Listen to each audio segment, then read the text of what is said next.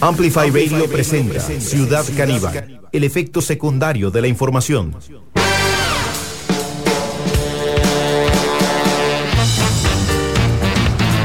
Bueno, empezamos de esta forma este encontronazo con la actualidad. Comenzamos a develar de a poco la información más trascendente en medios nacionales e internacionales. Les decimos, tenemos varias noticias en torno a la actualidad política. La última comparecencia que se llevó a cabo en la comisión que investiga el financiamiento político reveló nuevas inconsistencias en torno a los montos y a las fechas en las que se hicieron los depósitos de algunos de los contribuyentes del fideicomiso Atatrust, el fideicomiso que, genera más dudas, les digo, que Milei en Argentina para la segunda ronda. Por otro lado, también le comentamos a la gente que nos está escuchando, el gobierno dio marcha atrás, como si esto fuera noticia, queridas amigas que nos escuchan. Otra vez el gobierno da marcha atrás en la decisión de solicitar visa a las personas a las personas hondureñas que se dirijan al país. Bueno, esto ya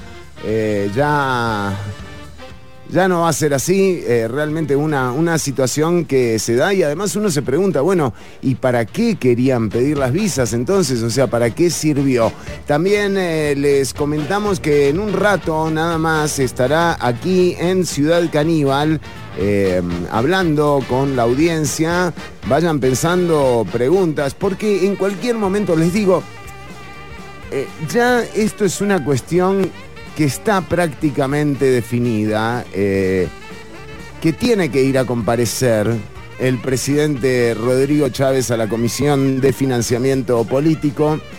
Su nombre no para de salir en algunas comparecencias y también de ocultarse en otras, como lo ocurrió ayer en la comparecencia del financiamiento a favor de partidos políticos.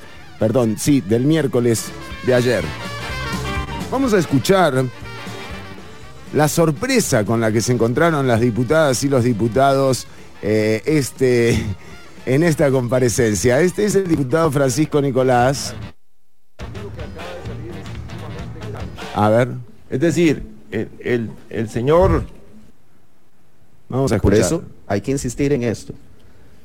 El monto total fueron $165,250 y 2,800,000 colones.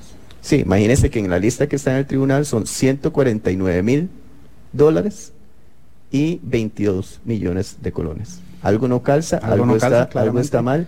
Algo no calza. Esa lista que tiene el Tribunal Supremo de Elecciones fue de otros aportes ajenos al fideicomiso. Es la única explicación que yo tengo. No.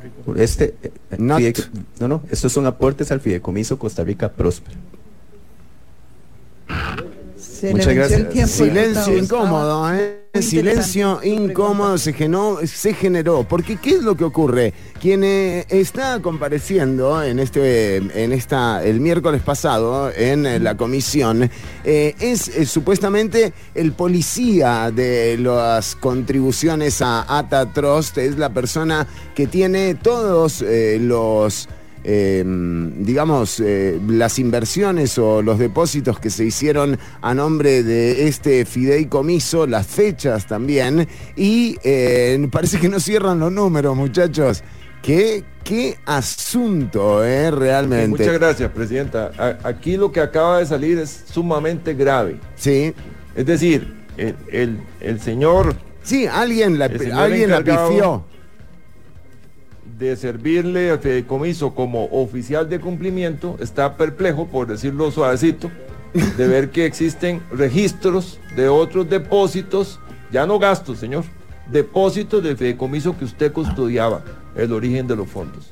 Entonces, escudo corona, o el señor que estaba cuidando el fideicomiso en sus ingresos de oficial, no veía pasar los recursos, o cerraba los ojos, o lo bypasearon, me presta atención por favor, lo bypasearon y hicieron depósitos y maquillaron liquidaciones. Esto es de verdad muy grave y sorprendente. Bueno, la verdad es que ya hace rato nos quitaron la sorpresa en cómo manejaron la campaña estas personas, pero yo de verdad que le pido, Presidenta, que aquí con detenimiento llevemos las dos listas, tanto lo que aporta el señor diputado Ariel Robles como lo que aportó el señor compareciente, y pongamos esto en manos tanto del Tribunal Supremo de Elecciones como del Ministerio Público.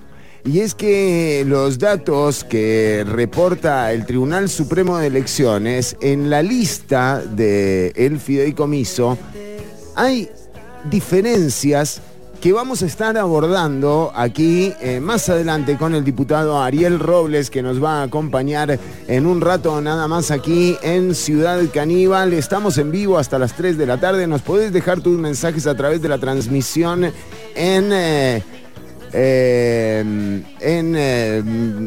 radiovisual, digamos, o por los perfiles tanto de Facebook o el canal de YouTube, de Twitch de Ciudad Caníbal, o también, por supuesto, a través de la radio. Y podés dejarnos a través de la radio el mensaje a través del 87 95 5 95 5. Sigue llegando información y además les decimos que ya empezó el Festival de Cine de Costa Rica Internacional, el Festival de Cine Internacional de Costa Rica. ¿Qué pasa, loco? Estoy hablando como Yoda. Entonces... Bueno, pero decíamos, es que esto es eso, es lo que le pasó al del fideicomiso, ¿no? Empezó a decir cosas y realmente no había por dónde justificar esta sucesión de versiones que hay en torno a las fechas. De hecho, vamos a seguir escuchando lo que pasaba en la Comisión de Financiamiento. De que todos los recursos que ahí estaban, pues cumplían con los requisitos, digamos, establecidos por la SUGEF para este tipo de fondos.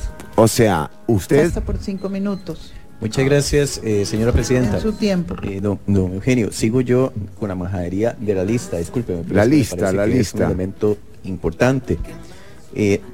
Esa lista que usted leyó fue la lista en la que... Yo quiero saber, de esa lista, ¿va Brandon Aguilera?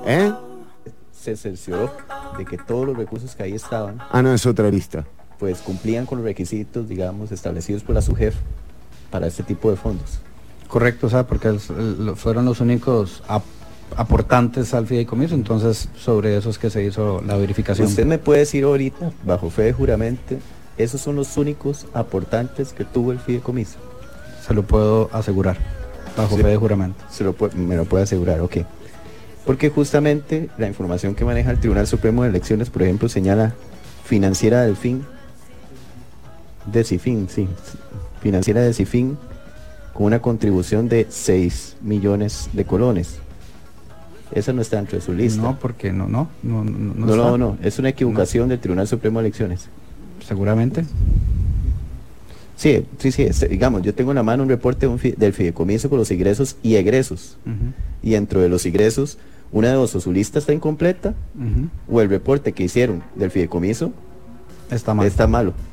Una de dos, pero la lista que yo leí ahora es la lista de los donantes. Muy interesante, porque por ejemplo esta lista oficial no incluye algunos de los que usted menciona. ¿Como cuáles? Tal vez usted me puede decir, a ver si... Jack Fung no se incluye en esta lista. Él no hizo donación al fideicomiso. ¿Y entonces por qué está dentro de la lista que usted nos mencionó? ¿No será que fue algún aporte posterior o aparte al fideicomiso? Se me ocurre. Pero al fideicomiso no. Aparte al fideicomiso, pero está dentro de la lista que... O sea, una tercera estructura. No, yo no dije... ¿Cuál nombre? Sí, está dentro de la lista que usted nos sacó. Jock Fung. Ah, perdón, ok. No, pero entonces bueno, ese sí lo dije. Sí, ok, pregunto. Sí, lo dije. Ese no está dentro de lo reportado del Tribunal Supremo de Elecciones del fideicomiso, del cierre del fideicomiso. No lo sé. Pero ¿cómo no lo sabe si usted me acaba de decir que es la lista que está ahí? Yo no hice el reporte del Tribunal Supremo de Elecciones, entonces no sé qué se incluyó en dicho reporte. Es que es un reporte del fideicomiso, es del sistema, me explico, y esto... Realmente, entre los nombres que no aparecían tampoco en la lista que presentó el oficial de control del fideicomiso, también está el de Rodrigo Chávez, que sí aparece en la lista de los... Ah, mira, muy buena pregunta. De la lista que sí se presentó al Tribunal Supremo de Elecciones. Así que, de nuevo, este tipo de inconsistencias generan dudas. Lo cierto es que decíamos al principio, ¿no? Ya el gobierno echa marcha atrás con la decisión en torno a las visas de Honduras. En realidad, el gobierno ha echado marcha atrás básicamente con todas las decisiones que ha tomado. La única que sigue sosteniéndose es la de la revisión técnica vehicular, y las que no ha echado hacia atrás son, por ejemplo, algunos decretos como el de los medicamentos, el del arroz, que bueno, que en realidad nos enviaron atrás a toda la ciudadanía, ¿verdad? Porque no se cumplió con la expectativa que habían generado la firma de estos decretos. Y esto es, nada, es un gobierno en reversa realmente, ¿no? Y si a esto le sumamos esta pregunta que hace Flor ahora en Facebook, que me parece clave, además, Flor nos dice, ando un poco perdida, yo ni te cuento, Flor. ¿Cuál es el estatus de los 9 diputados y diputadas expulsadas del Partido Progreso Social Democrático? De nuevo, un gobierno realmente en reversa, a tal punto que, por ejemplo, en el caso del financiamiento político, tampoco han echado atrás, qué grande, Jeffrey, tampoco ha echado atrás el aumento del salario a los ministros, exactamente, Jeffrey, esas son las medidas que no echa para atrás el gobierno, ¿verdad? Pero todas las demás realmente... O se las devuelven con errores graves en términos de roces constitucionales, o el intento no pasa de intento, o el decreto no sirve para lo que se anunció que iba a servir. Lo cierto es que, con la pregunta de Flor, también vale la pena cuestionarse, por ejemplo, ¿qué pasa con un gobierno claramente en retroceso, en reversa, constante, y además el resquebrajamiento del vínculo político con la población? Porque yo le quiero decir a la gente que es seguidora o que de alguna forma respalda al gobierno de Rodrigo Chávez, que me parece muy bien que tenga sus, no sé, personas que estén apoyando una gestión que yo no entiendo, que no he logrado descifrar para nada, y que bueno, y que la manifestación del martes pasado también del miércoles pasado deja en evidencia que un gran sector de la población tampoco entiende un corno de lo que está haciendo este gobierno en términos de gestión, ¿verdad? O sea, porque no hay. Y esto se puede explicar de muchas formas, ¿no? Pero me parece que la clave está en la pregunta de Flor. Y es cuando un gobierno realmente, vos lo ves retrocediendo y retrocediendo, cerrando las puertas al diálogo, sin estructura política, porque es un gobierno sin partido político. Este gobierno de Rodrigo Chávez ha logrado ser el primer presidente independiente de la historia, ¿no?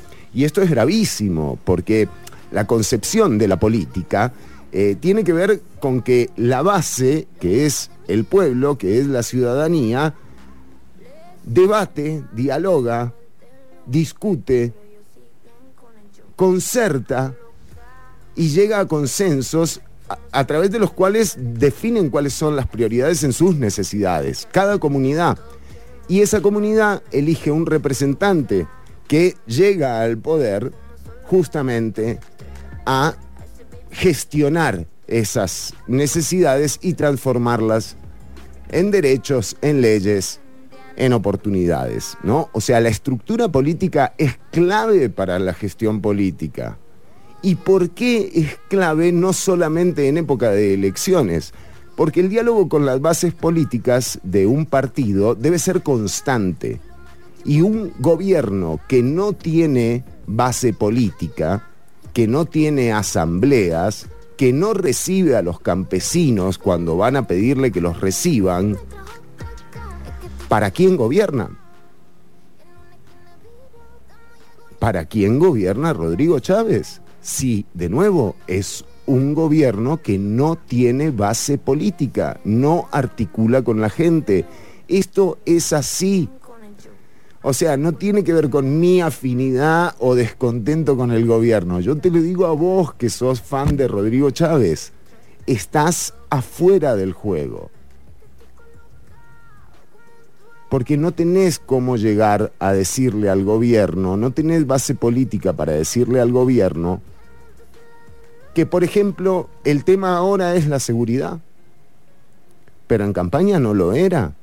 Y van variando las necesidades de las personas. Por eso,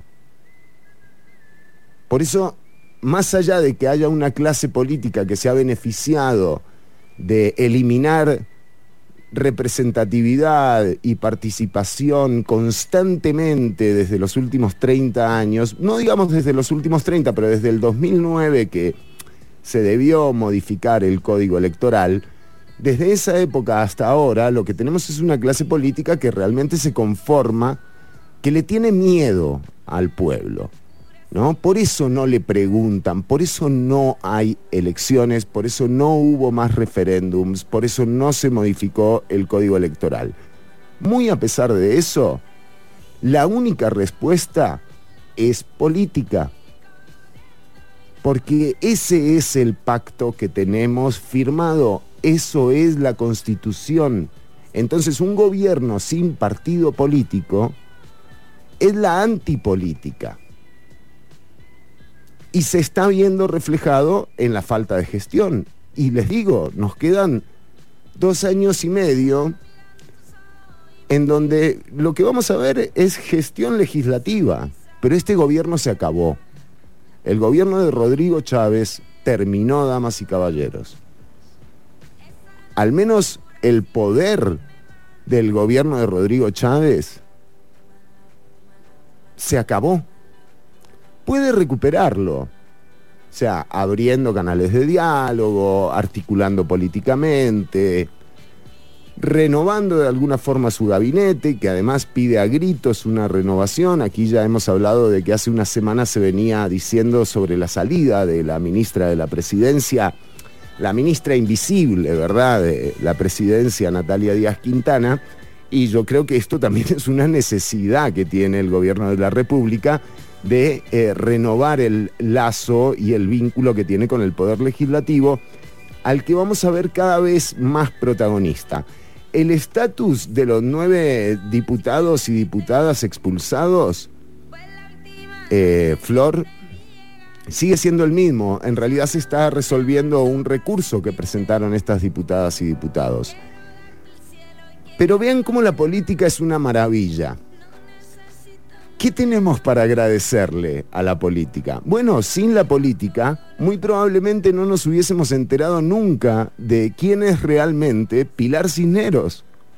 Yo le agradezco a la política haberme mostrado algo que yo conocí porque la conocí en persona y realmente a mí no me sorprende Pilar Cisneros, pero sí le agradezco que a la política que nos haya mostrado quién es este personaje que sistemáticamente atacó al empleo público desde la pantalla de su noticiero y ahora no solo cobra un salario millonario por ser empleada pública, sino que además le gana el 40% de ganancia a su inversión en campaña también, con la compra de bonos. También le decimos, mira, acá hay una acotación muy, muy valiosa. Un oyente nos dice que prefiere este modelo de política, el modelo de la antipolítica, de los partidos al de los partidos tradicionales con brújula moral muy distraída, donde ha demostrado un gran fracaso. Ahora, yo te comunico algo, Pérez, esto no funciona así. O sea, esta no es la manera en la que funciona. Punto. No es debatible.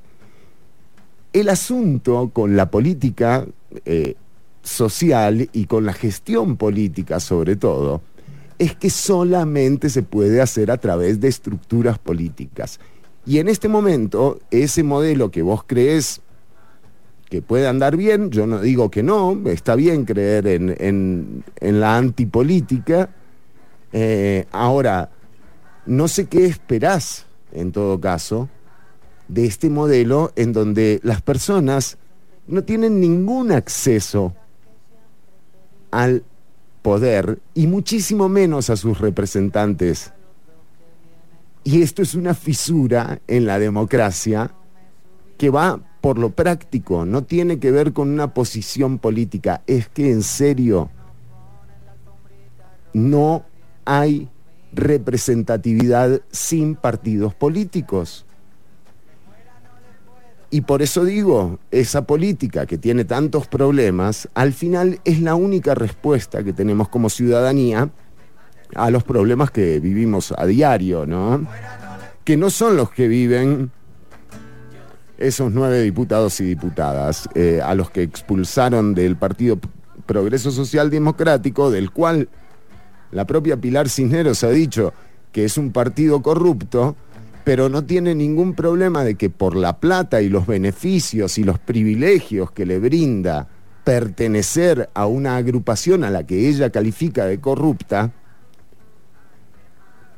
ella sigue perteneciendo con tal de que le den los asesores, que le den la oficina. ¿Dónde están los principios de esta gente? ¿Dónde están los principios morales y éticos que tiene que tener la política en Pilar Cisneros? No existen. Y en los 8 diputados extra tampoco. Es que no tienen idea de lo que es hacer política esta gente. Porque si tuviesen principios y valores, cuando ven que un partido es corrupto, renuncian al partido y la remás sola y la remás solo, loco, y te declarás independiente, pero no. Pilar Cisneros y los 8 diputados y diputadas oficialistas prefieren no renunciar a sus privilegios antes que renunciar a sus principios. Vean en manos de quiénes estamos, damas y caballeros. O sea, es increíble. Y no solo esto, de nuevo, más allá de lo que uno tenga para decir de la gestión de Rodrigo Chávez, sí, bueno, corrupción, o sea, en cualquier gobierno va a haber corrupción, Yasmín. Y también no seamos timoratas y timoratos, ¿no? O sea, aquí lo que estamos viendo es el resultado de gente bastante incompetente para gestionar. Y por eso nos damos cuenta de estas chambonadas en el financiamiento político, de estas agresiones constantes que hay de cada una de las conferencias, de cada uno de los ministros acólitos al presidente Rodrigo Chávez, como lo único que ofrecen en realidad es un comportamiento, digamos, arrogante, prepotente e incluso a veces violento. Pero digo, corrupción habrá siempre. Donde haya democracia, habrá corrupción también. Y también hay otro gran tema aquí, ¿no? O sea, ¿cuáles son los métodos de fiscalización de la democracia? ¿Son la Contraloría? ¿Son las leyes? O sea, ¿quiénes van a frenar realmente el narcotráfico, la inseguridad, la penetración en la política? ¿Qué es lo que se necesita? Y el único fiscalizador corroborado de la democracia son las elecciones. Tiene que haber más elecciones. Solo ahí se asusta la clase política. Solo ahí. O sea, no les importan, mirá, ni las manifestaciones, ¿viste? Te meten policías, no. como pueblo, tenemos que exigir más elecciones a mitad de término, a la mitad del mandato, para quitar o poner diputadas y diputados. Elecciones abiertas y obligatorias para elegir internamente a los candidatos y las candidatas. Y más pluralidad. Más diputaciones en la Asamblea Legislativa. Y también la baja en la edad de votación, porque las personas de 16 años ya tienen la madurez suficiente, mucha más madurez que gente mayor de edad, supuestamente, pero a los 16 años las personas ya son lo suficientemente afectadas por el modelo de gestión política como para tener un criterio de por quién votar. Entonces también ampliar las edades de votación. No le tengamos miedo a la democracia. No le tengamos miedo a la democracia. Y estos no son los salvadores y las salvadoras. No va a venir la solución de la clase política. Tiene que venir desde las urnas. Solo ahí se asustan las políticas y los políticos. Entonces, de nuevo, legislación, anda, legislar todo lo que quieras. Igual la Constitución no la cumple nadie, o sea, no se cumple la Constitución política. El 8% del PIB no se cumple. La ministra de Educación viene y se burla del 8% del PIB. La ley 7600 no se cumple tampoco. Son todas cosas que están para analizar realmente. La solución no va a venir de la política. La solución es la democracia, y la democracia se profundiza con más elecciones que nos permitan como ciudadanía agarrar un día y decir, ¿sabes qué, Chávez? Te saco todos los diputados.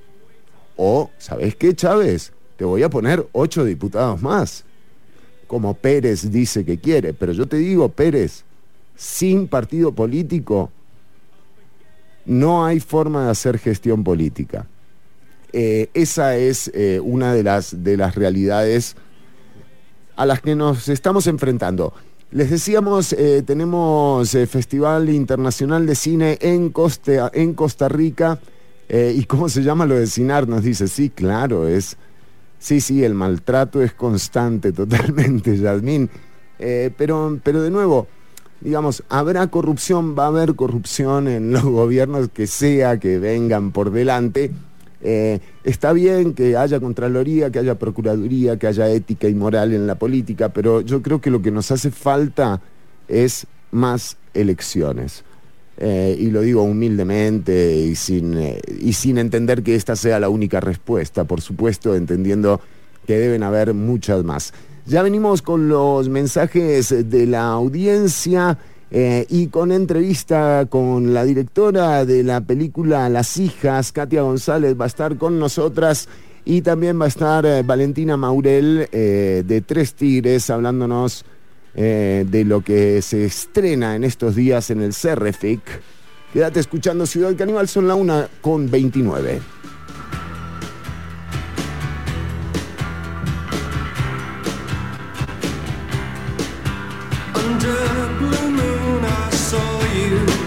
So soon you'll take me up in your arms, too late to beg you or cancel it, though I know it must be the killing time, unwillingly mine.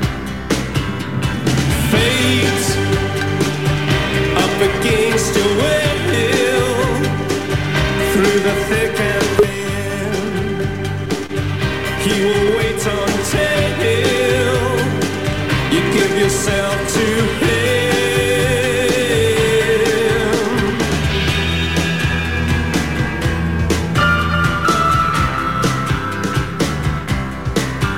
In the starlit nights I saw you, so cruelly you kissed me. Your lips a magic world, your sky all hung with jewels. The killing moon will come to soon. Fate up against your will, through the thick and thin. He will wait until you give yourself to him.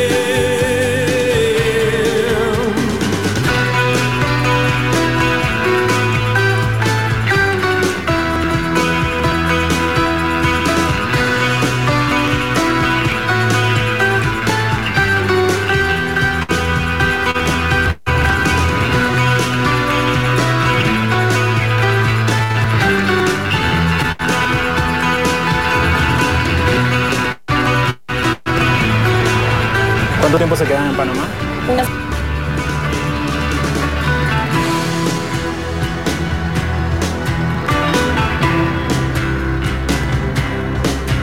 Under the blue moon I saw you, so soon you'll take me up in your arms, too late to beg you or cancel it, though I know it must be the killing time, unwillingly mine. Fate up against your will, through the thick and thin. He will wait until you give yourself to him. Fate up against your will, through the thick and thin. He will wait until you give yourself to him. You give yourself to him.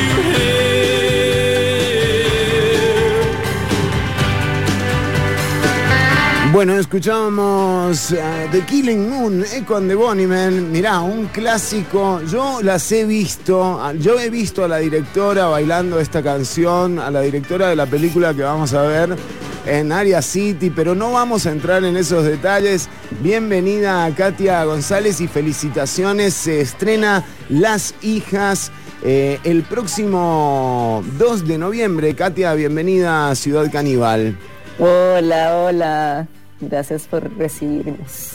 Y también está Valentina Maurel, directora y además también socia fundadora de Tres Tigres, distribuidora de cine. Valen, bienvenida también a Ciudad Caníbal. Ojo. Gracias, Fernando, qué bueno estar acá con vos. Y desde Francia, ¿eh? ¿Qué hora es en Francia, Valentina? Las 9:30. Estamos bien. Pero bueno, estamos bien, no está tan mal. Bueno, vamos a compartir con la gente que está viendo la transmisión en video el tráiler de una película que yo pude ver ayer. Me encantó, Las Hijas. Me encantó, me parece que tiene una ternura muy particular y las invito y los invito a que la vean. Pero compartamos el tráiler con la gente. ¿Cuánto tiempo se quedan en Panamá? Una semana. ¿Y a qué vienen? A ver a nuestro papá. Hey chicos, estas son Marina y Luna. Hola. Él es José y él es Choma. Hola, un gusto. ¿Qué les parece, Choma? ¿Y vos qué? ¿Trabajas? ¿Estudias? ¿O solo patinas? ¿Cómo así que solo patino? Choma me acompañó todo este rato. Sí. Mira, un beso. Choma. La espera ya llegó, el tiempo se lo llevó. Quieres ser piloto de avión y no sabes manejar ni un carro. Encontrará las cosas que sucederán pasar para comprender de los errores aprender. ¿Cómo le va a decir? ¿Alonso o papi? No sé. Yeah, yeah, yeah, yeah, yeah.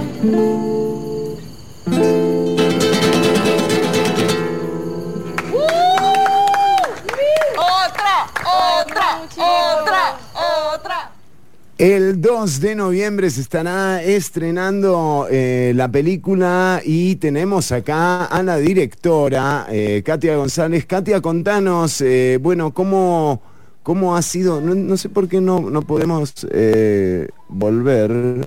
A ver si volvemos, queridas y queridos de aquí. Bueno, pero igual la gente está escuchando. Katia González, decíamos... espectacular haber visto una película que además tiene un proceso de 9 años hasta que logra su estreno. Contanos un poco de qué viene todo esto. Claro, bueno, 9 años porque así es siempre la lucha para hacer una película. Uno anda buscando financiamiento por todo lado y bueno, este proyecto se tardó eso. Pero hace 9 años yo estaba hablando sobre esta experiencia que tuve con mi hermana, que cuando éramos adolescentes fuimos de Costa Rica a Panamá en bus, así a tocarle la puerta a mi papá, que no veíamos desde hace más de 10 años. Yo no me acordaba cómo se veía él ni nada. Y eso, nos lanzamos ahí como con la complicidad de mi mamá y de una amiga de mi mamá que nos hospedó allá, y le tocamos la puerta a mi papá sin mucha expectativa, sin saber muy bien qué esperar de ese encuentro. Y pensé que bueno, que era una buena premisa para una película, un buen inicio para explorar esa experiencia, pero me interesaba ya desde ese momento enfocarme mucho más como en la relación entre las hermanas, porque fue un viaje que fue muy importante para mi hermana y para mí y para nuestra relación. Y bueno, entonces ese era como el objetivo, un poco concentrarme en esa relación. O sea, es autobiográfica y muestra además, de nuevo, como cierta audacia que te da también la juventud, aunque la rebeldía no caduca con los años, pero sí está muy claro, ¿no? Esa búsqueda, incluso la protagonista va un poco a ver si le dan plata para estudiar aviación, ¿no es cierto? Que es una cosa como que después, bueno, no quiero spoilerear, pero quiero decir, todas esos impulsos que nos da a veces la curiosidad, es tan importante seguirlos porque en realidad no sabes en qué derivan. De repente... la protagonista fue en búsqueda de pilotear un avión, pero termina piloteando un poco su relación, su vínculo con su hermana y además una paternidad particular, ¿no? También. Uh-huh. Claro, sí, yo tenía ganas como precisamente de eso, como de darle a estos personajes un espacio para que exploraran sus deseos, ¿verdad? No como que tuvieran las cosas tan claras, sino como darles ahí como una capsulita contenida y amorosa donde ellos pudieran como explorar sus deseos, sus preocupaciones y de esa manera como concentrarse un poco mejor a ellas mismas, ¿verdad? Y ver a la otra. Eso. Bueno, ¿y cómo fue el trabajo? Tenemos a 2 directoras en el set, ¿no? O sea, está Valentina Maurel, eso nunca se hace, me han dicho a mí. Estoy diseñadora hoy, cuidado, no me presunté de directora. Bueno, pero a Katia le quería preguntar cómo fue el trabajo cuando es tan cerrado el vínculo, cuando es tan íntima el relato. Me imagino que también la dirección de actores tiene sus particularidades, ¿no? O sea, ¿cómo fue? ¿Elegiste actrices? ¿Abriste ese juego? ¿Cómo fue esa decisión? Bueno, como yo desde el principio sabía que iba a trabajar con actores no profesionales porque sinceramente existe tal cosa, digamos, como adolescentes, actores profesionales en Costa Rica o en Panamá, ¿verdad? Ya yo sabía que iba a tener como que pasar por un proceso donde con quien sea que trabajara íbamos a aprender a comunicar, ¿verdad? Pero creo que fue clave para mi proceso de casting, ¿verdad? Como que si vino la pandemia, ya yo había casteado a otras chicas y tuve que cancelar el rodaje y empezar a castear un nuevo elenco. y fue como una maravilla eso, porque me dio como mucho más tiempo de explorar otras cosas que no se me habían ocurrido antes, y, y de conocer como más profundamente a las personas con las que me enfrentaba, ¿verdad? Las que tenía enfrente, y finalmente las terminé eligiendo a las personas, no solo las protagonistas, y porque eran personas que me parecían interesantes y como que yo quería seguir hablando con ellos y observándolas, ¿verdad? Entonces, yo como adaptar sus personalidades al guión que tal vez, ¿verdad? Claro, porque entiendo un poco porque se nos está comiendo un poquitito la señal, pero sí entiendo esto de que, claro, tuviste que hacer un recasting entonces, claro, porque ya tenías elegidas y la filmación, bueno, tenía que empezar en algún momento. ¿En qué momento de los 9 años de proceso empezaste a filmar? Filmamos finalmente el 2020, filmamos. Pero íbamos a filmar, teníamos todo listo para filmar en el 2020 y no se pudo, obviamente, por la pandemia. Claro. Ajá. Pero como eran actrices jóvenes, me esperaba un año más, ya iba a crecer, ya no iban a aparecer de la edad que yo necesitaba que crecieran. Por eso tuve que volver a hacer el casting de nuevo. Bueno, y a pesar de ser autobiográfica, ¿cómo es el autor cuando termina de abrir el juego para que entren otras personas a participar en esa autobiografía, ¿no? O sea, ¿permitiste que se transgredieran, digamos, las fronteras de lo que te había pasado a vos o te quedaste rígida en lo que era tu historia? No, totalmente, sí. Conforme pasan los años aún más, digamos, cada película se está alejando más de lo que experimenté yo, ¿verdad?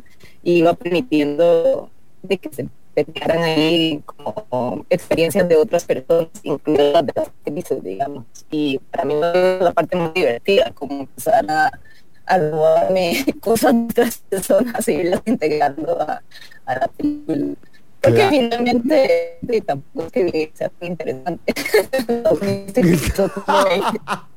No, para la gente, para que escuche.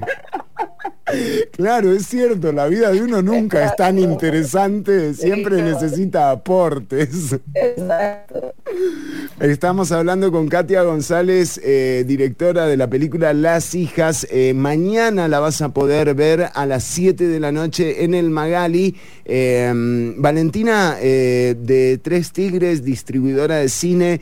Además también esta producción es... En parte es una coproducción, o más bien es una producción panameña con bueno, elenco costarricense y la directora costarricense. ¿O lo dije bien o vos me corregís, Valen?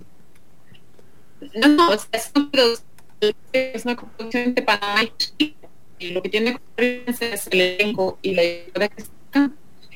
Y yo lo que vengo aquí a hacer es más bien, mi empresa Tres Tigres Films, que es con la que produjimos Tengo Sueños Eléctricos y con la que distribuimos Voy a decirles algo, a ver, ¿podemos apagar las cámaras para ver si tenemos mejor señal?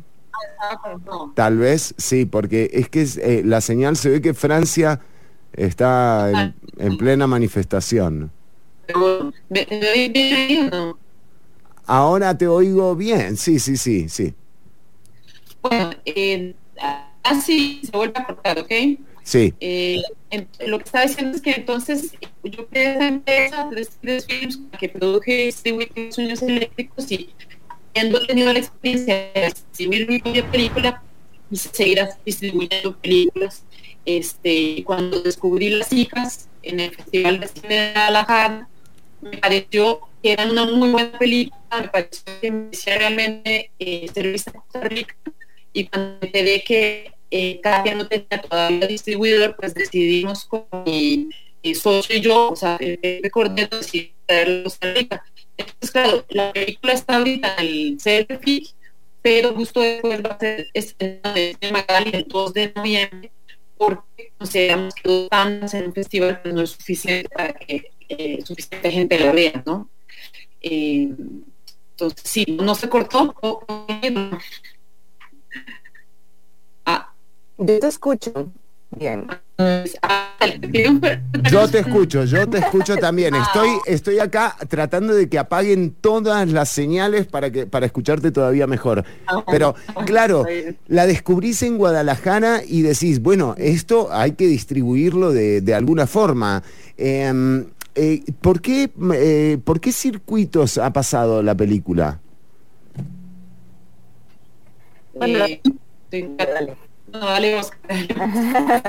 Bueno, la película se estrenó en South by Southwest en marzo, un festival en Austin, Texas, y de ahí la la película estuvo en el Festival de Málaga, fuimos a la Amistad de Oro, después fuimos a Toulouse, después estaba en Guadalajara, el Festival de Perú, en Chile, en Alemania, no sé, en Taipei.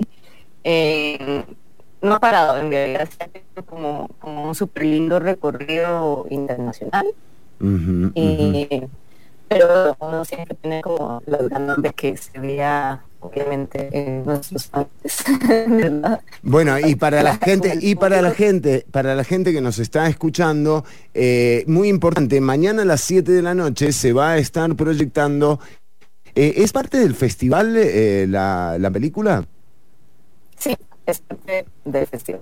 Claro, se va a estar proyectando como parte de la cartelera del Festival de Cine Internacional de Costa Rica, y esto va a ser mañana a las 7 de la noche en la Sala Magali, así que toda la gente está invitadísima a ver las hijas. A la noche de mañana. Puedo agregar que después se estrena Magali 2, que no junta las fechas, pero bueno,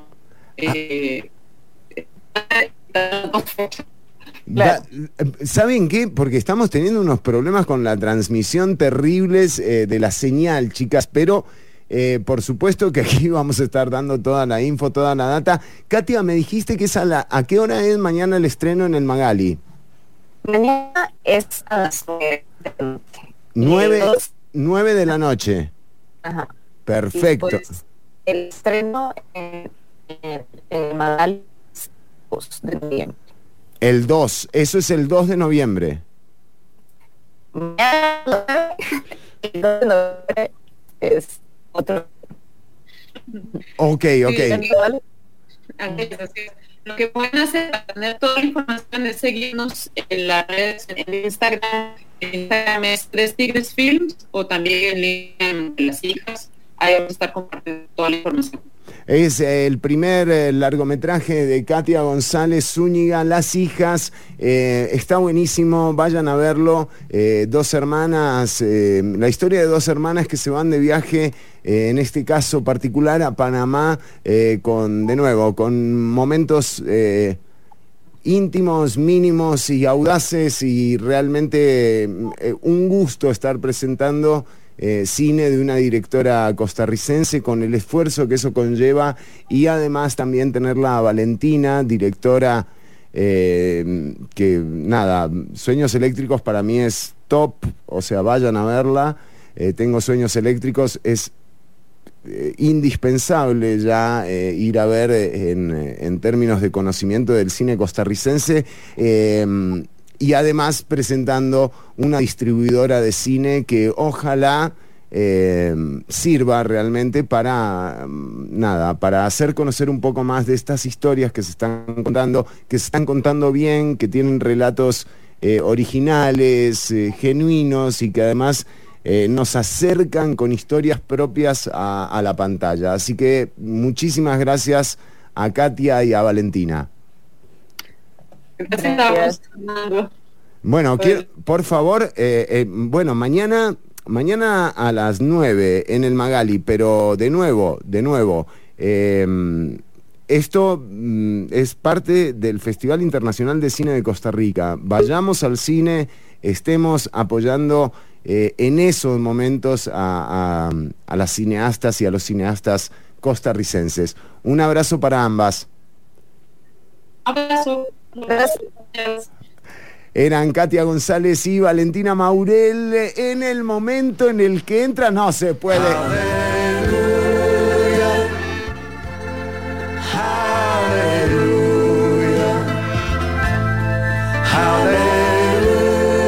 ¿Ortuño?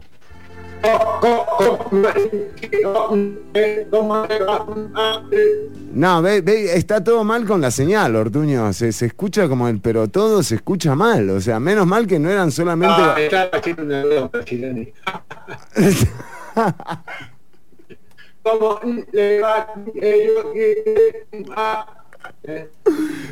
Qué mal, loco. ¿Por qué la señal de internet es así? Se ve que es el clima. No, pero igual Ortuño, la suya también. Se ve que está conectado al mismo router.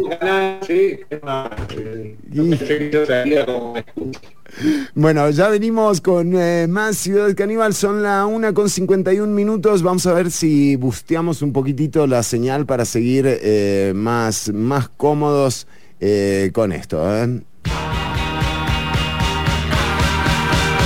Mañana a las 9 de la noche en el Cine Magali se proyecta Las Hijas como parte del Festival Internacional de Cine de Costa Rica, con o bajo la dirección de Katia González. No se la pierdan.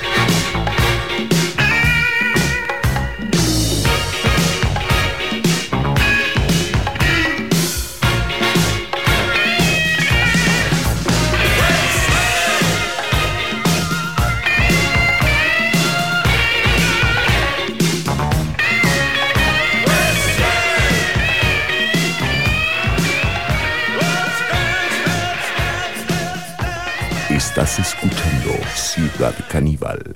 Esto no es más que otro sarao en el que te has colado con un traje alquilao. Ni siquiera me han nominado cuando paso a su lado. ¿Qué coño le ha pasado? Antes venían a verte, ahora no pueden ni verte.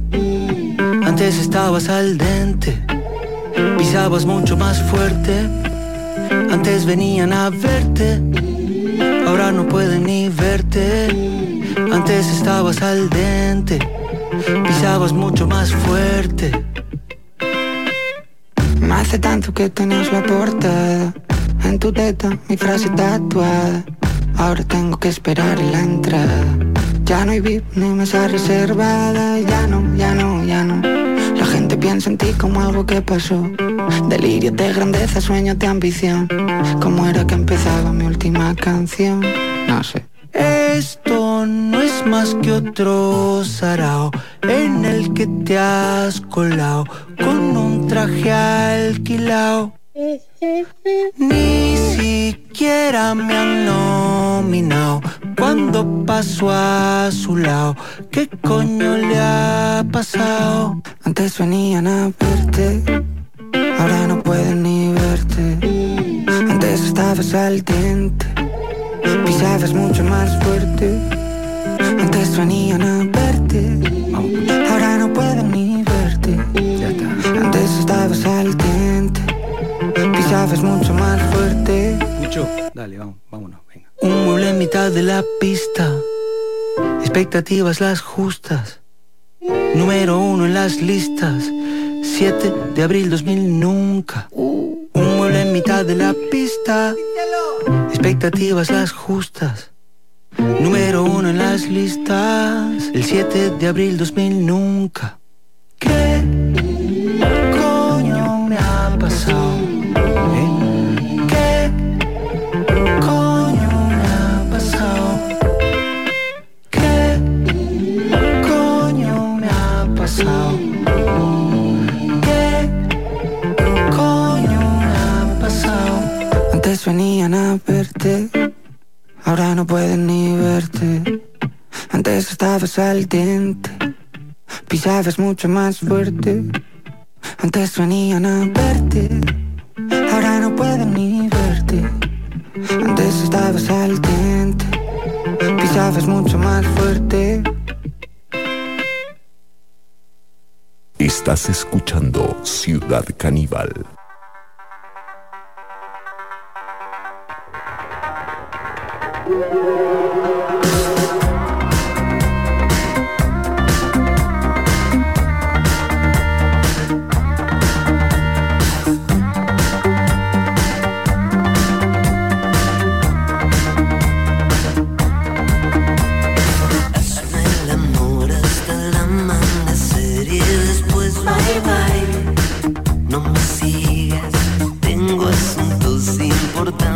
Que atender.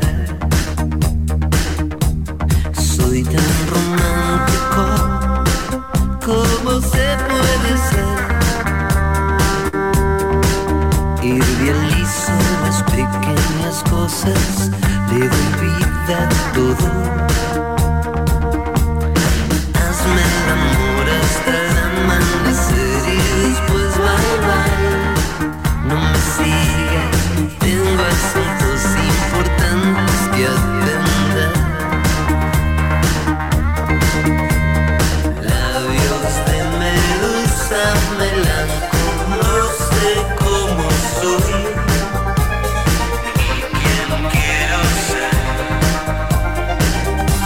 Ayúdame a ser como quieras. Hazme el amor hasta el amanecer y después bye bye. No me sigas, tengo asuntos importantes que atender. Soy tan audaz, ¿cómo se puede ser? Me revuelco entre la muchedumbre y lo rozo todo. Hazme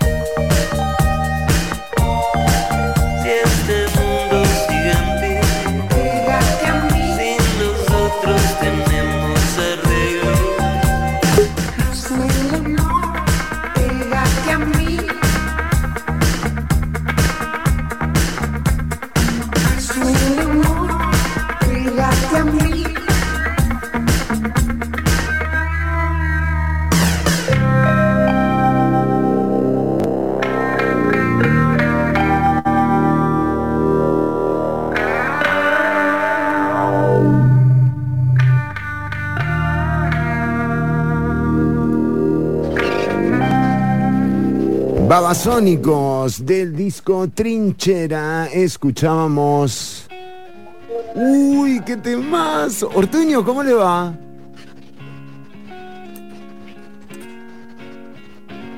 Ortuño está como durmiendo, no sé.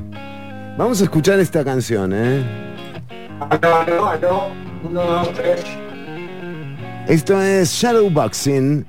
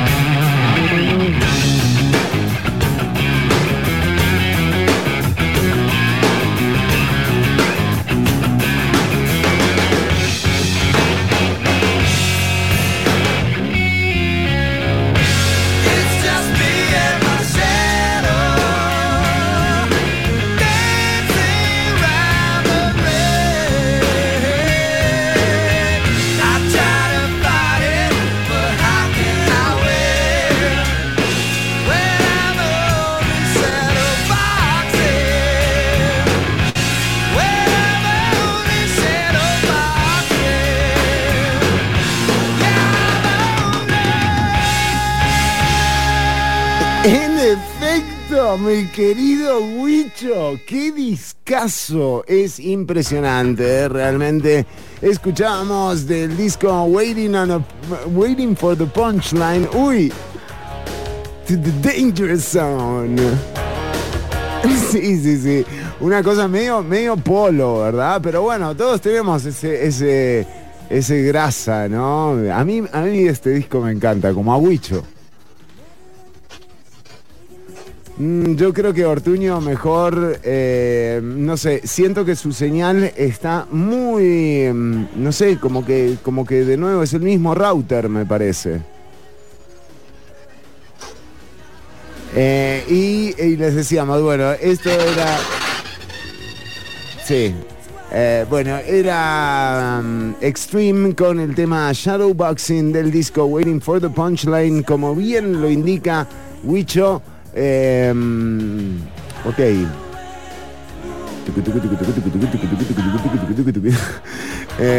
Listo.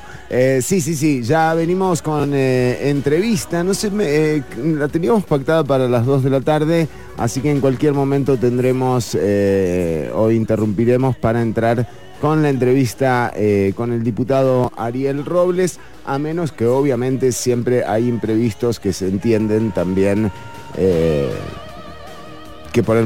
del cual por el momento no hemos sido informados, así que todavía esperamos al diputado Ariel Robles acá en Ciudad Caníbal.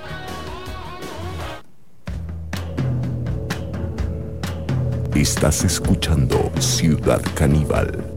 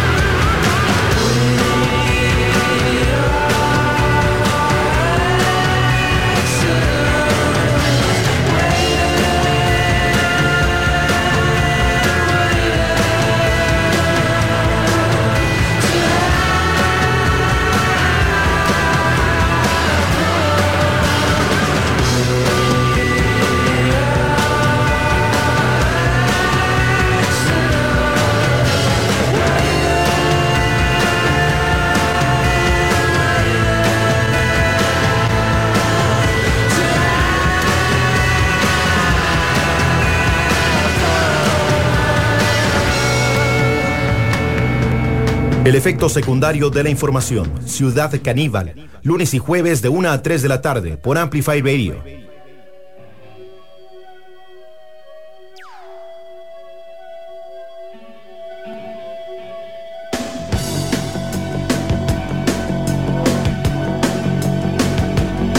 Ciudad Caníbal.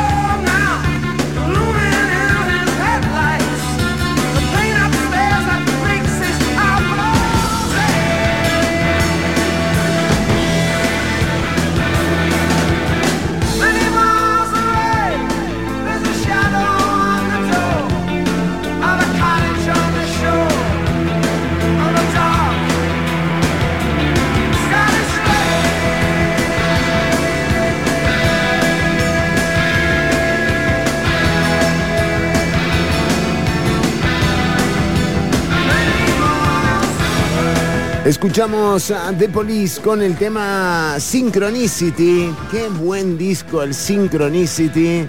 Discazo realmente. Y a ver qué tal, ¿cómo anda usted, señor Ortuño?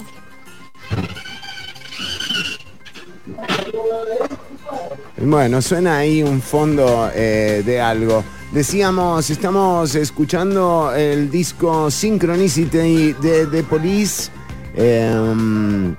Bueno, y con algunos mensajes. A ver, Se puso picante el chat de la transmisión en Facebook, pero primero que nada vamos a recibir y agradeciéndole el tiempo que nos dedica, porque nada, están en pleno trabajo, al diputado Ariel Robles del Frente Amplio y parte también de la comisión que investiga el financiamiento a favor de partidos políticos durante la campaña electoral pasada. Don Ariel Robles, bienvenido a Ciudad Caníbal. Hola. No sé si se escucha bien, Fer. Te escuchamos bien, lo escuchamos bien, Ariel. Realmente abríamos el programa diciendo que vemos un gobierno en retroceso, digamos, en torno a sus medidas, pero también vemos el retroceso al que nos quieren llevar a toda la ciudadanía con el caso de jornadas Mejor se mata. Eso fue un retroceso hasta el año, digamos, 40, y ahora con lo que se reveló ayer en la comisión que investiga el financiamiento de los partidos políticos, de que hayan dos listas con montos diferentes, una en el Tribunal Supremo de Elecciones y otra la que les presentaron a ustedes ayer sobre el fideicomiso Atatrost o Costa Rica Próspera.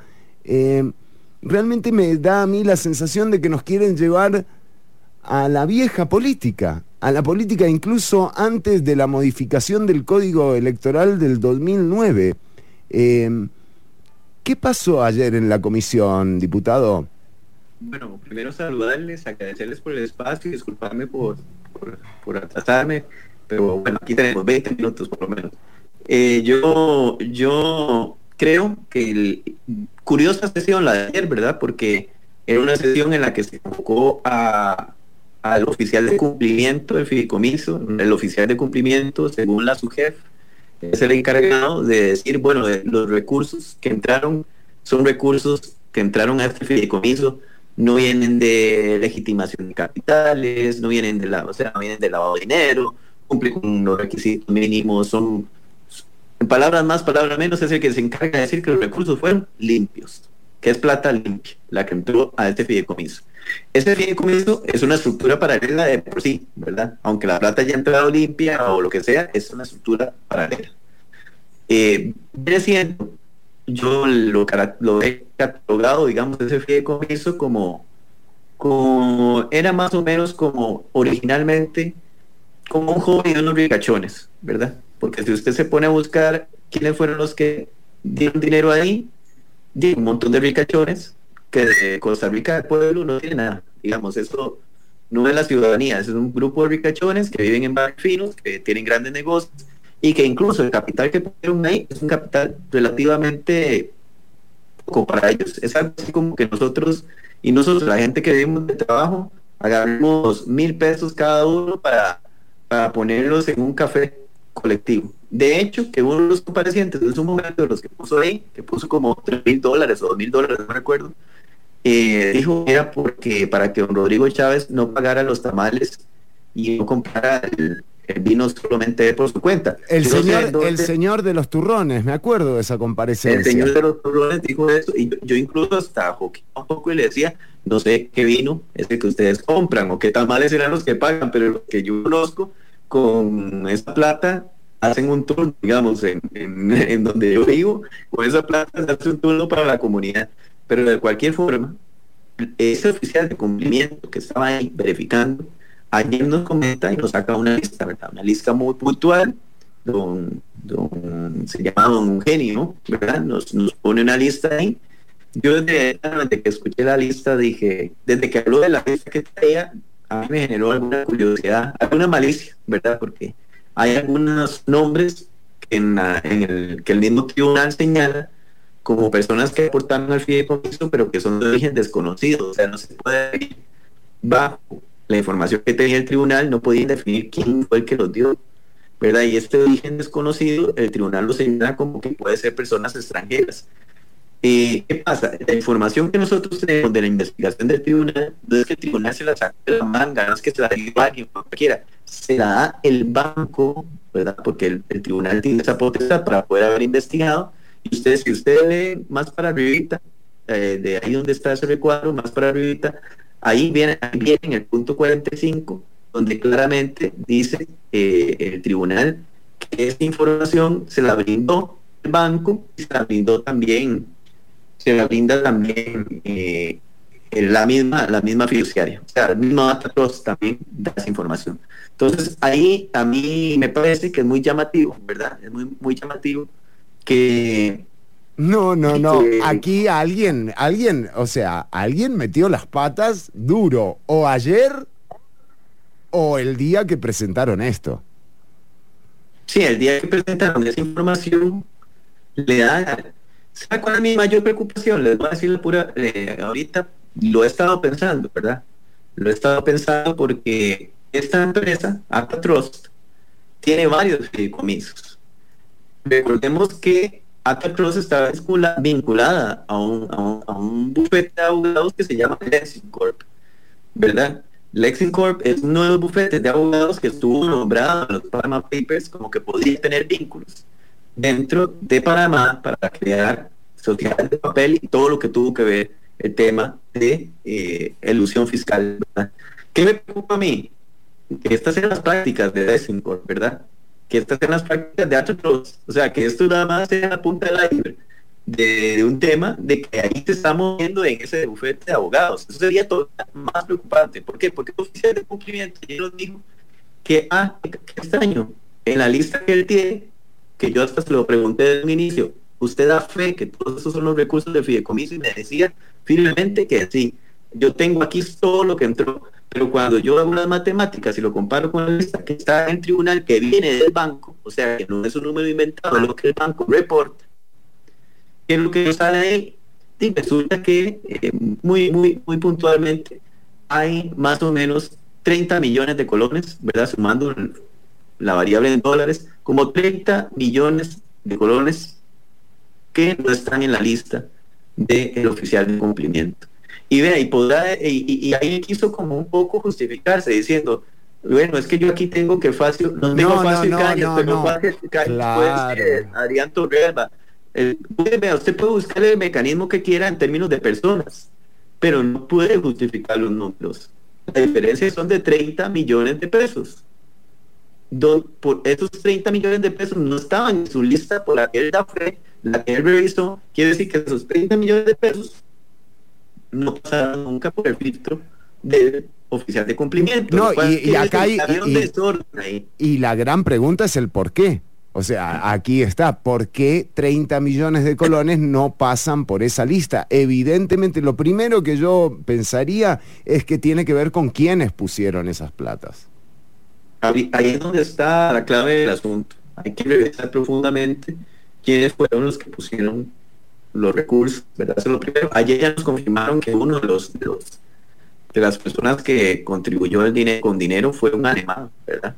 Entonces, creo que sí nos están devolviendo un modelo electoral de nuevo no tiene nada, es más tradicional que nunca, que juntemos plata como sea para hacer campaña, vendámosle el alma a quien sea, porque es muy evidente, vean, por más que se quiera tratar de manipular el discurso, es muy evidente que el grupo de señores ricachones que tenían un hobby ganaron la presidencia y que ese grupo de señores ricachones hoy están cobrando el favor de aquel hobby, ¿verdad? Claro. Hoy están, porque todos, a excepción del señor de los turrones, había que revisar, yo creo que el único que no es el señor de los turrones, pero todo el resto, Bernal Jiménez,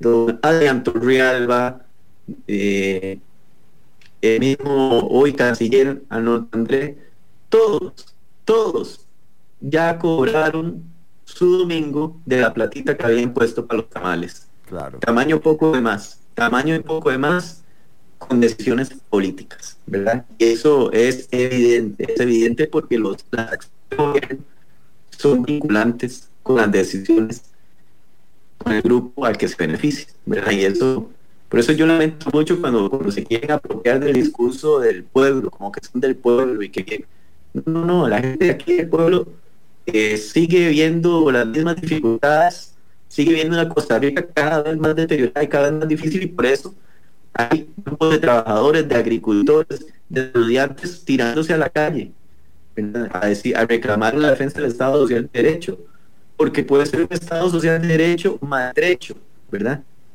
Pero todavía existe, no se vale que lo dejen peor.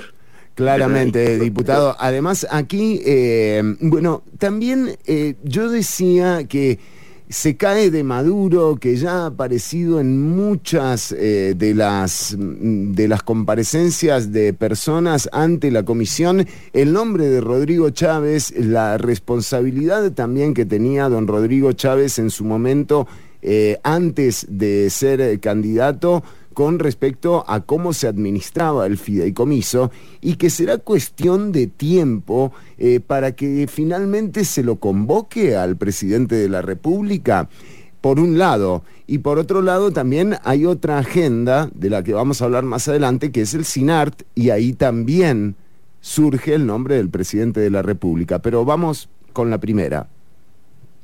Sí, no, el presidente, fiel a su modus operandi, no es nada nuevo. Es una persona, vamos a ver, es una persona sumamente autoritaria, tiene problemas con el poder, le gusta demasiado el poder, lo engolosina el poder, y yo creo que no es nada nuevo descubrir esto de él. O sea, cuando en su momento leímos las denuncias que tenía por casos de acoso sexual en el Banco Mundial, y lo siento mucho, pero hay muchas personas en Costa Rica que entienden inglés y saben leer en inglés, sabemos leer en inglés, podemos entender plenamente, y lo digo porque leí toda la información que se dio de las denuncias contra Rodrigo Chávez. Usted ahí percibe que ciertamente es una persona autoritaria, que es una persona que se impone, que es una persona que las cosas se hacen como él o no se hacen. Y bueno, eso que usted leía en aquel momento, usted lo ve en toda su forma, en toda su expresión, en todo lo que hace, y lo atestigua y lo ve en la mayoría de los discursos. Entonces, lo que es evidente, ni siquiera hay que dudarlo, ¿verdad? Entonces, si usted ve ese mismo autoritarismo, esa misma posición, lo llevó a ser ministro de Hacienda, fugaz, porque tuvo que salirse, despidió a todo el mundo ahí. El Estado tuvo que pagar un montón de plata reinstalando, porque todos los procedimientos se los brincó, y no, las personas que despidió las despidió mal, todas tuvieron que reinstalarlas después. Entonces, ese mismo modus operandi es el que usted ve también en el fideicomiso, ¿verdad? Lo ve ahí, él fue el que tomaba la decisión. Yo tengo audio donde él es el que está dando órdenes, ¿verdad? Es el que dice, hay un audio ahí donde dice, bueno, para beneficio de aquí, que todo el mundo se va a alegrar, Julano nos va a poner plata para pagar tal cosa y tal otra, del partido republicano en aquel momento. Es decir, él era el que dirigía las órdenes. Si usted ve las comparecencias, la mayoría dicen que era la casa de Rodrigo, y don Rodrigo era el que dirigía los espacios. En el fideicomiso fue igual, don Rodrigo daba órdenes del fideicomiso. En el caso SINAR, don Rodrigo da órdenes en el caso SINAR. A doña Patricia no lo dijo. Don Rodrigo incluso le dijo a Cristian Bulgarelli en casa presidencial delante de doña Patricia, ¿y qué? ¿Cuánto es la pasta que le va a dar a Chureco? ¿Verdad? ¿Cómo está Chureco con lo del BCE? Ah, Chureco está adentro. Sí, pero adentro, me refiero adentro, me explico mejor. Es cómo está la cosa.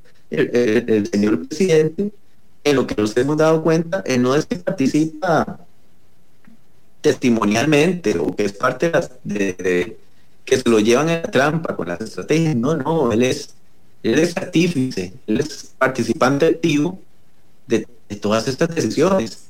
Y evidentemente la comisión ha sido muy mesurada con convocarlo, porque él es el presidente de la República, aunque él respete su investidura todos los días, a cada rato, hay un respeto mínimo que debemos mantener en este país, su investidura, y si se va a convocar a la comisión hay que hacer un pleno respeto de esta investidura, repito, aunque él respete todos los días.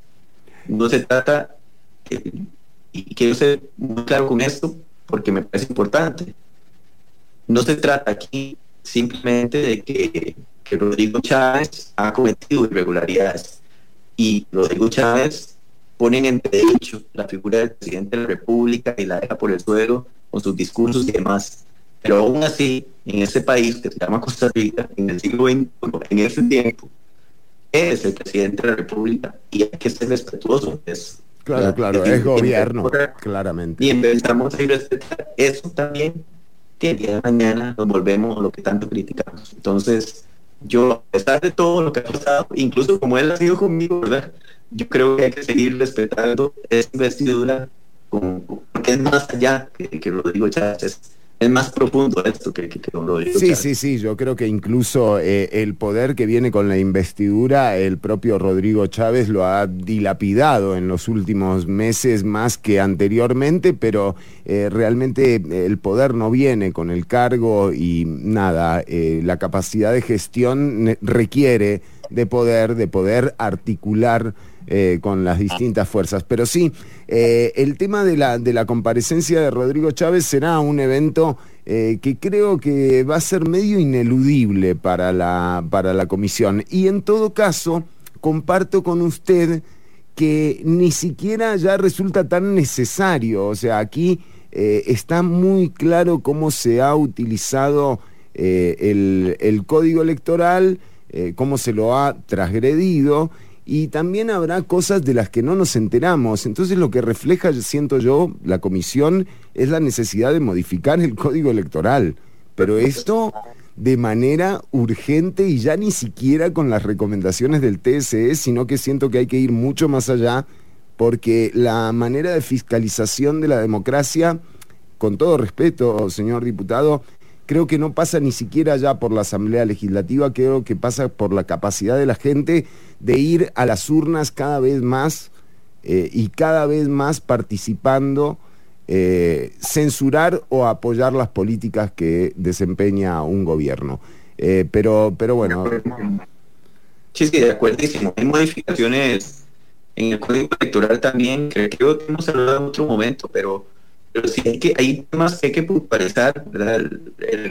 Debe actualizarse, digamos, nuestro Código Electoral a este tiempo.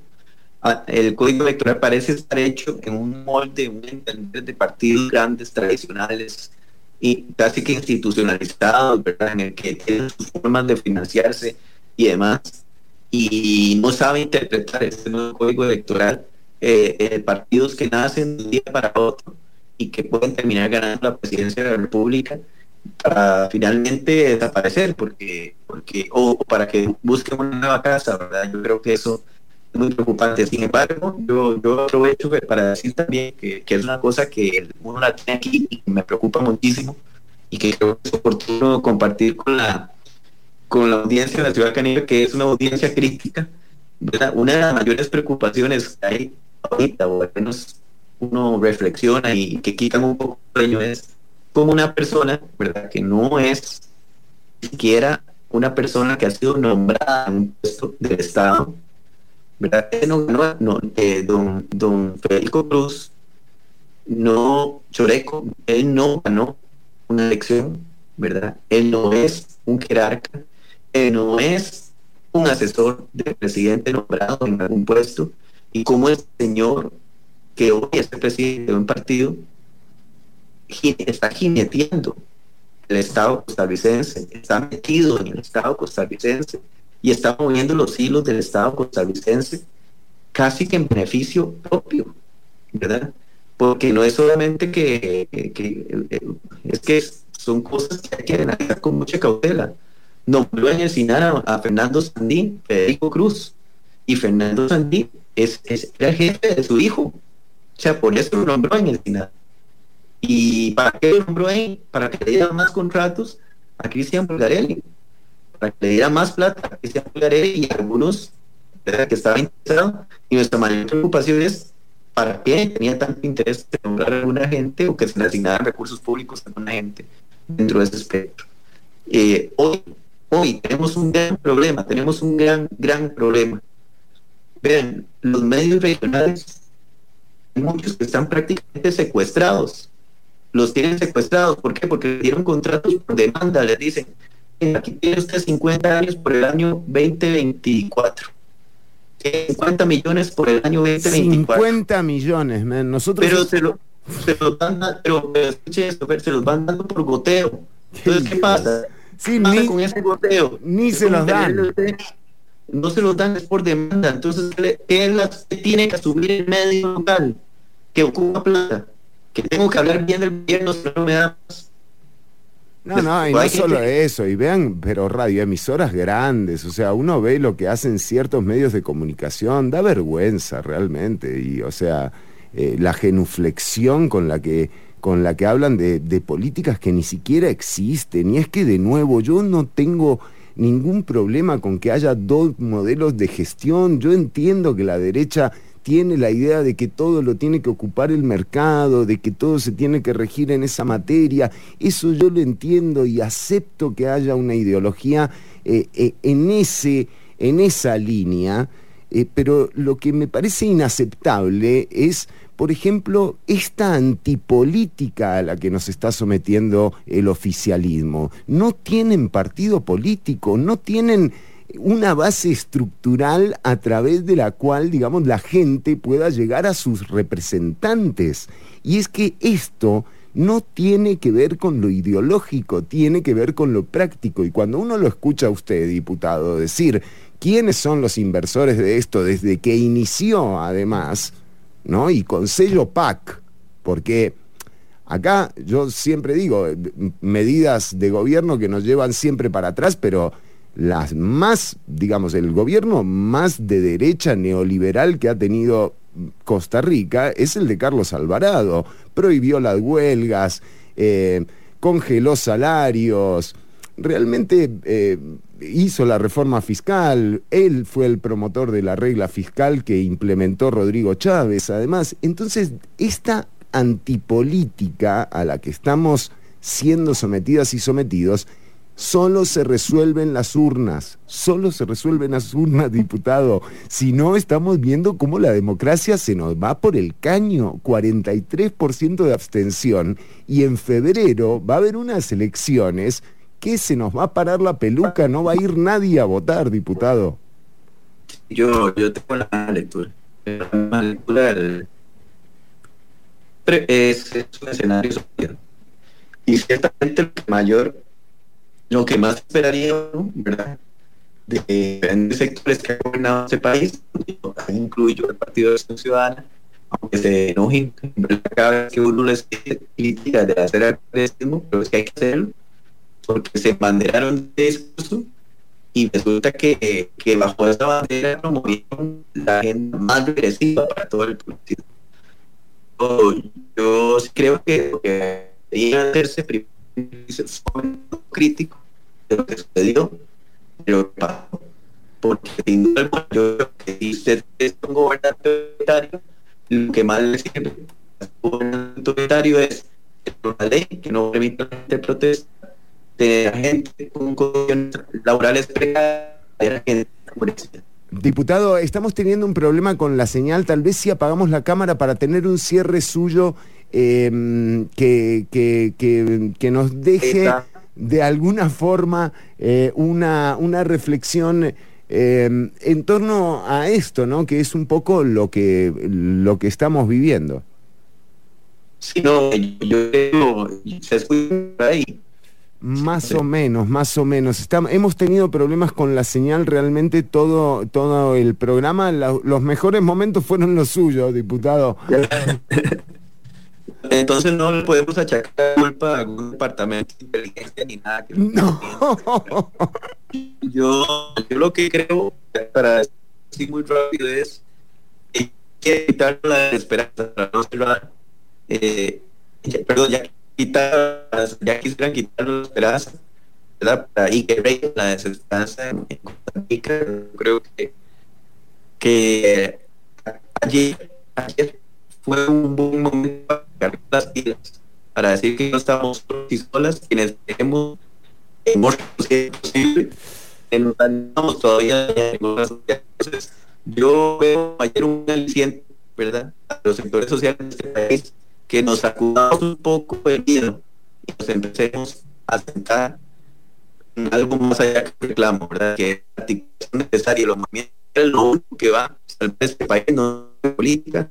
La legislativa es la articulación social la que va a salvar este país, como lo ha hecho siempre, porque Costa Rica es el resultado de la lucha social. Costa Rica es el resultado de la lucha social. Sin lugar a dudas, diputado, comparto con usted esa reflexión. Producto de la lucha social y también producto del diálogo, que sí existió en su momento, que sí se entendió en su momento de que no hacía falta anular o aniquilar al otro para tener, digamos, una sociedad más armoniosa. Eso se logró en el 42, cuando el gobierno de Calderón Guardia era un gobierno que se venía cayendo a pedazos en términos de popularidad. Bueno, ese mismo gobierno, que era un gobierno de derecha, bueno, logró sentarse a negociar con la Iglesia y con el Partido Comunista, y de ahí salieron las garantías sociales, el Código de Trabajo y la Universidad de Costa Rica, pilares fundamentales, la Caja Costarricense del Seguro Social, y pilares fundamentales de lo que somos hoy. Así que acuerdo con usted, diputado. Fer, yo creo que ya lleva mucho rato y muchas gracias por el espacio, muchas gracias por el tiempo y siempre a disposición de poderme conectar a carreras con cámara o sin cámara. Qué grande. Diputado Ariel Robles, siempre dándole el tiempo a la audiencia, le agradecemos un montón la participación. Ortuño, estamos todavía a tiempo de un pequeño cierre, pero yo sé que a usted las pequeñeces no son lo suyo. A ver, Ortuño, no se puede creer. Prendan el micrófono a Ortuño. ¿Me escucha? Y no. Mira, ha sido una lucha el programa de hoy, Ortuño. Sí, la verdad que sí. La lluvia, bueno, vamos a ir con música y venimos con el cierre del programa. Ariel, gracias. Sí, hay mensajes de la audiencia. Realmente ha sido un periplo hacer... Sí. ¿Quién nos financia? ¿Quién nos financia? ¿Quién financia este programa? Dice. Yo también estaba por preguntarme esto. Está bueno que nos avisen, así nos pagan. Carlos, si te llegas a enterar, por favor, ¿quién financia este programa? Por favor, hacénoslo saber, porque nosotros estamos en 50 millones, dice que le dan a medio Ortuño. Nosotros somos unos pelotudos, la verdad. Que la plata que nos estamos perdiendo por ser fieles a nuestros principios no tiene nombre.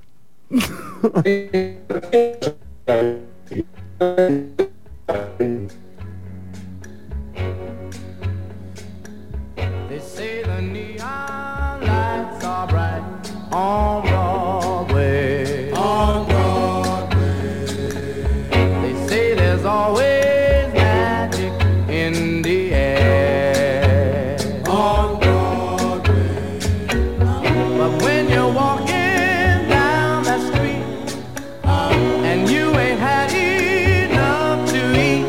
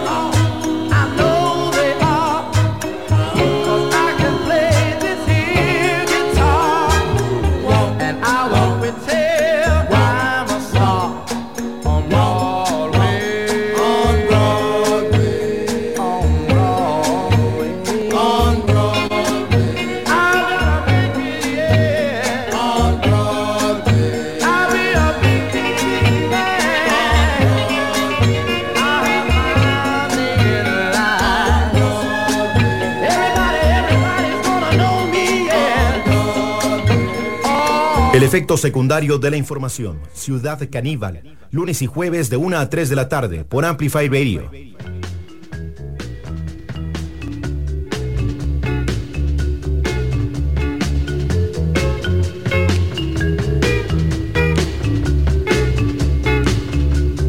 Under my thumb, the girl who once had me down.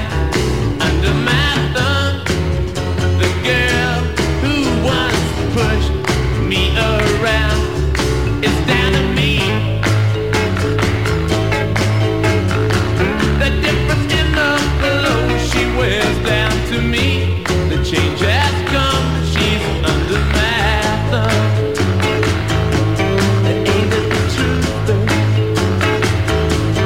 Under my thumb, the squirmy dog who's just had her day.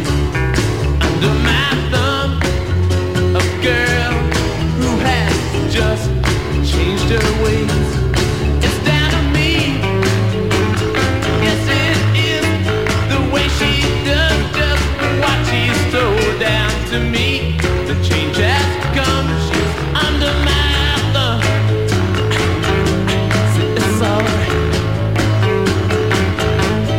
Under my thumb, Siamese cat of a girl. Under my thumb, she's the sweetest pet in the world. It's down to me. The way she talks when she's spoken to down to me. The change has come. She's under my thumb. Take it easy.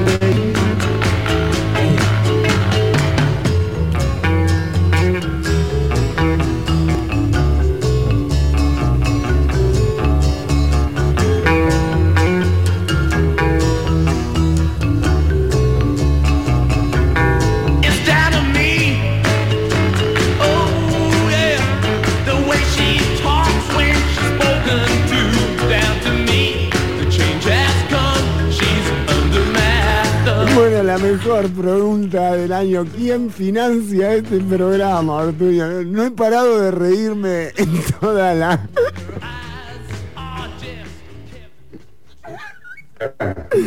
Y es como que me río... La gente no puede creer todo. Yo me río por... Y se me sale alguna lágrima también, ¿eh? Como que se me confunde entre risa y llanto, no sé qué. Qué bien que se escucha usted, Ortuño, ¿eh? Está sonando muy bien.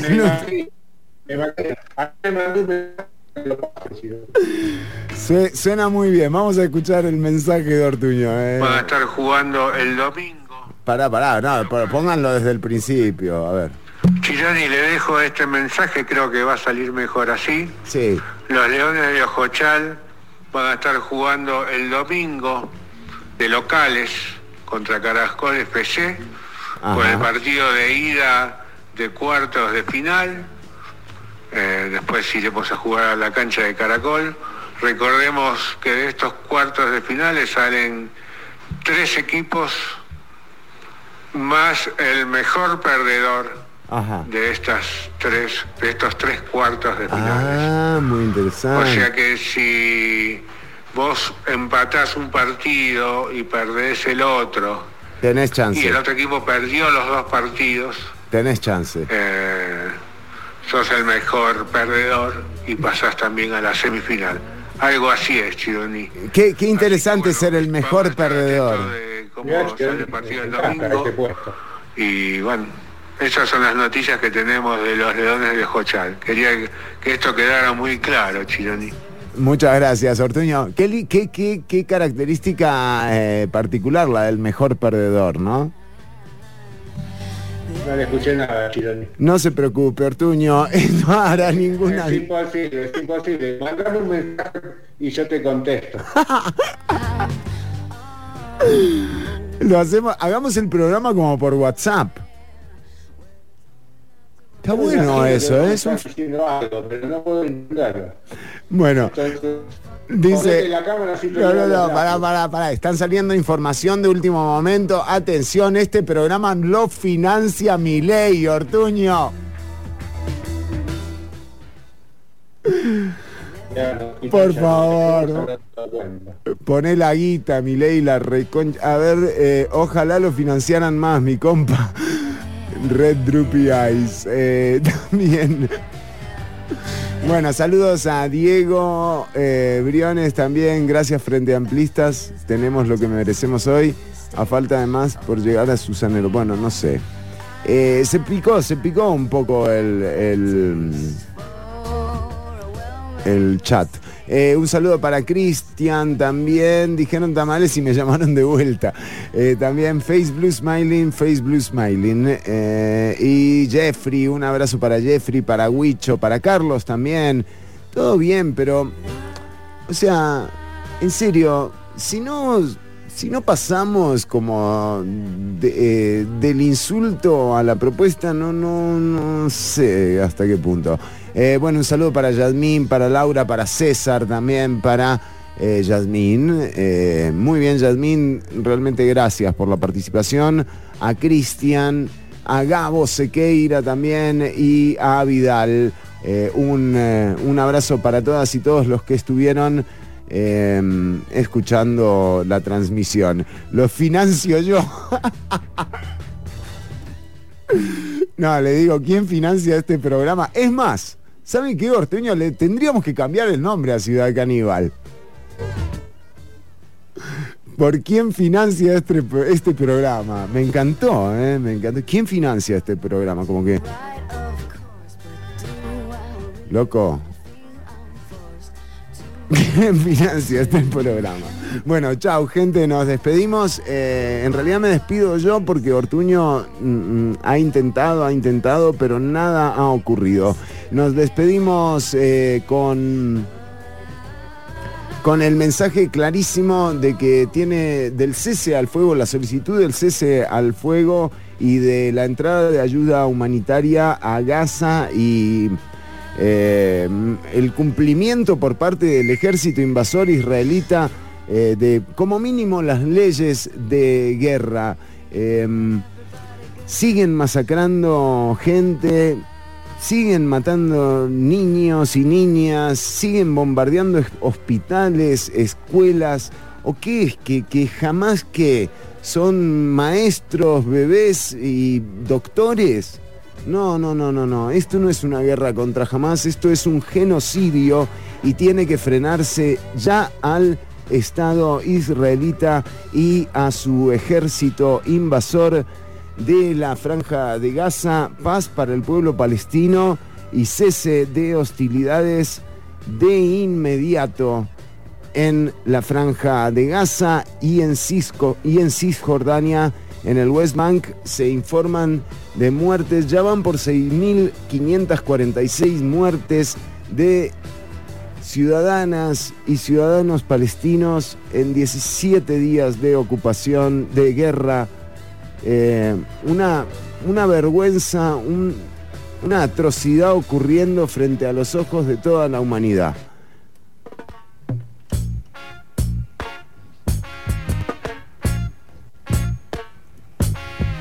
Until the philosophy which holds one race superior. Ojo, ojo con buscar ahí una pautita por ahí. ¿Cómo lo ve? Hace mucho que no nos entra pauta del Estado, Ortuño, No pasó nada con eso. ¿Qué será? ¿Será por el contenido? No creo, ¿verdad? Bueno, menos mal que Ortuño no escucha. Nos encontramos el próximo lunes. Ahora te escucho, mira, ahora te estoy escuchando bien. ¿A usted no? No, y bueno, pero ya se nos acaba el programa, Ortuño. ¿Qué le vamos a hacer? Ahora que puedo salir al aire. Tenía un montón de Hasta aquí una emisión más, o menos, de Ciudad Caníbal. En vivo los lunes y jueves de 1 a 3 de la tarde por Amplify Radio. That until the basic human rights are equally guaranteed to all without regard to race. This a war